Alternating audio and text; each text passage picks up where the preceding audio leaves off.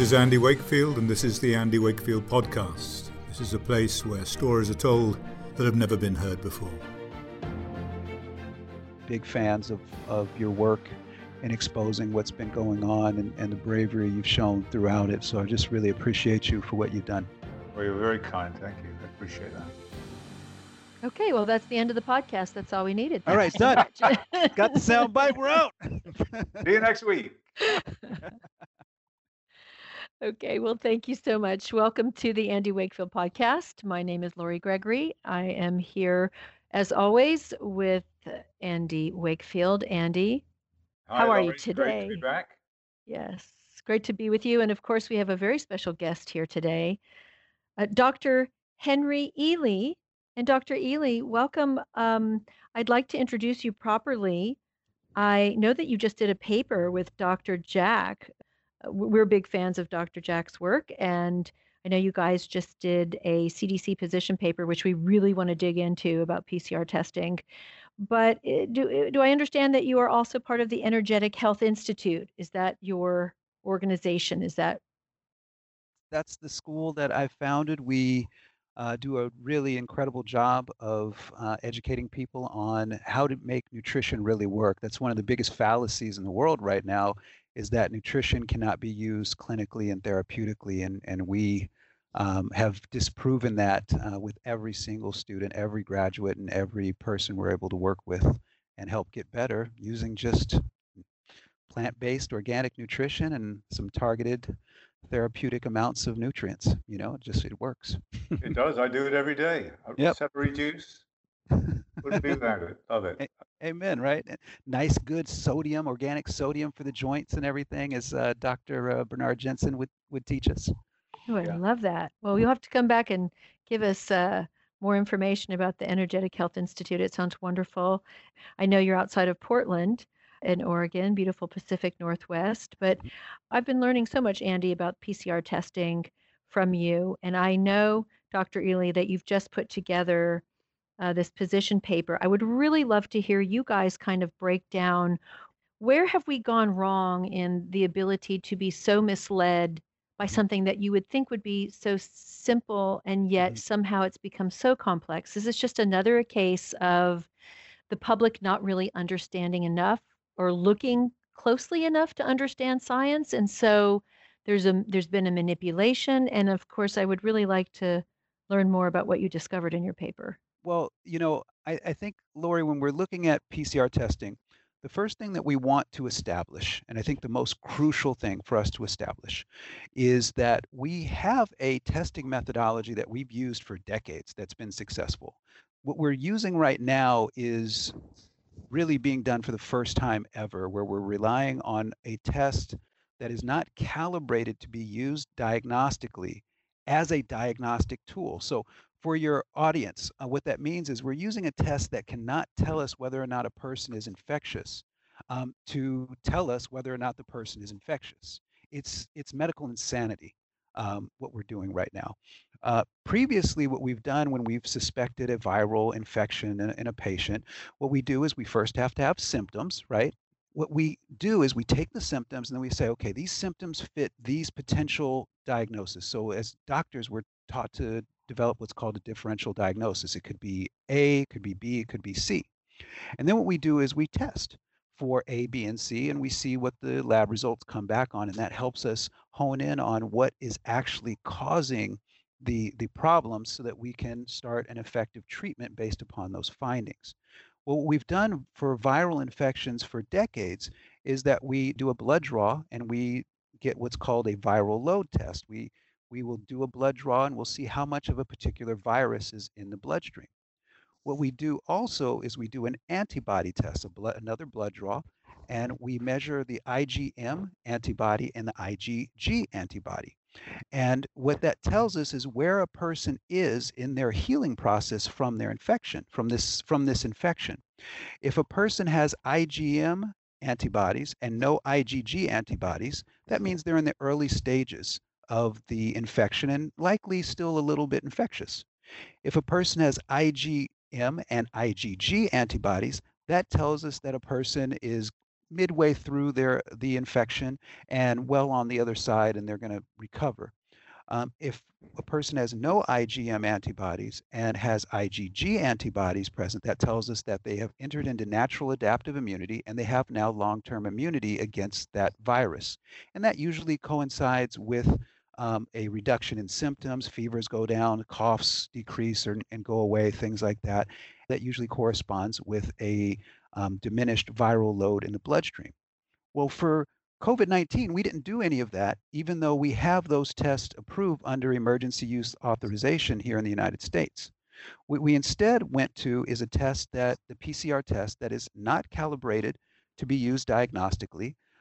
And we're using it as a diagnostic tool to see whether or not a person is infectious. The test can't tell us that.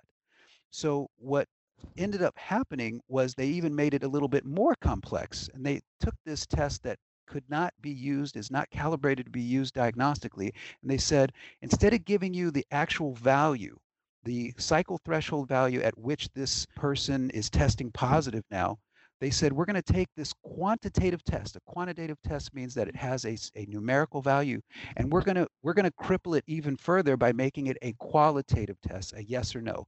Either you're positive or you're not. So we're going to create this arbitrary line, and we're going to say, if you test positive below this line, you are positive, and if the signal comes back positive over this line, you are considered negative.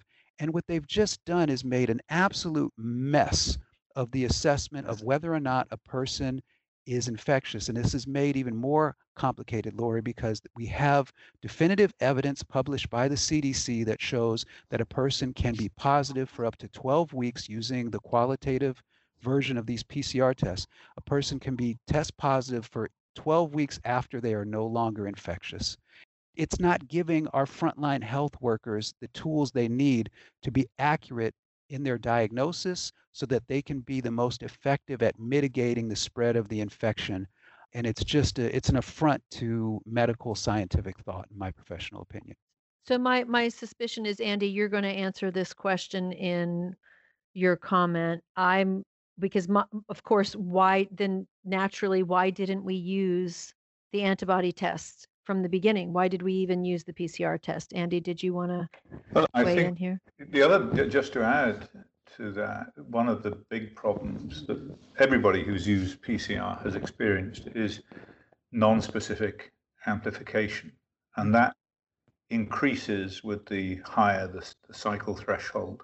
So if you go up above 25, 30, and certainly in the range that was used for COVID up into the 40 cycles, you're going to get inevitably many, many false positives. You're not amplifying genes, genetic elements of the virus. You're amplifying background noise. And this can be overcome if you sequence the product. If you go to another step and you take the resulting product from your PCR reaction and you subject it to sequencing, which means chopping it up into the component elements of the gene that you've ostensibly amplified, and show that they are identical to the original starting target gene, which is in this case a gene of COVID-19, of the coronavirus. So it could be overcome, but that's not been done. That has not been done. So they've relied exclusively on PCR data without sequencing and at very high cycle levels, which is inevitably going to produce a plethora of false positives. But why have they done it? In my opinion, I think that they wanted a high rate of positivity because what they want is to have a high rate of cases. They want to justify their policies of lockdown, of masking, of social distancing, and ultimately vaccination, because, and I'm going to ask you about this, Henry, is because you've just written so well about it, because of this notion, this false notion of asymptomatic transmission, that a person who is well, is healthy, but is carrying the virus can pass it on to other people. So thoughts on that, Henry, please? Well, first of all, thank you for that. It's kind of odd calling you Andy. I've called you Dr. Wakefield for my whole life. So that might slip up a little bit, Andy. We have to. We have to get over a lot of things we've been doing all our lives. So Amen to that. Oh, so true. There's your quote. Um, we have to do the whole Yoda thing. We have to unlearn what we've learned so much. So I think what you're referring to, if I'm understanding you, is first of all, before we get into asymptomatic, is Sanger sequencing, correct? if in order to justify calling a positive, particularly at high cycle threshold, Sanger sequencing is essential. Absolutely. I've had the great pleasure of being able to talk extensively with Dr. James Lyons-Weiler, Dr. Sing-Hai Lee, and Dr. Dolores Cahill about this. And I am authorized to tell you now, Dr. Lee is actually working on a PCR test that does use Sanger sequencing. And that's going to be coming out very, very soon. We're very excited about what he's doing. He's going to prove that he's going to be able to prove exactly what you said, that when you get over a cycle threshold amplification of about 30 cycles, you're just bringing in a lot of noise. And so one of the things that we did was we were reviewing the work of Dr. Jefferson out of Oxford. His work. He published a meta-analysis of 29 studies, and where they're trying to equate what's the cycle threshold where we feel confident that this person would be infectious at. And he felt the summary of his work was that basically if you test positive under a cycle threshold 25 and you have symptoms, that it's pretty reasonable to say, yeah, that person was infectious. But there's this area that you were alluding to, Andy, between 25 and 34, that where it could be a possibly infectious or could be a false positive. And we know that anything really above 34 is a false positive because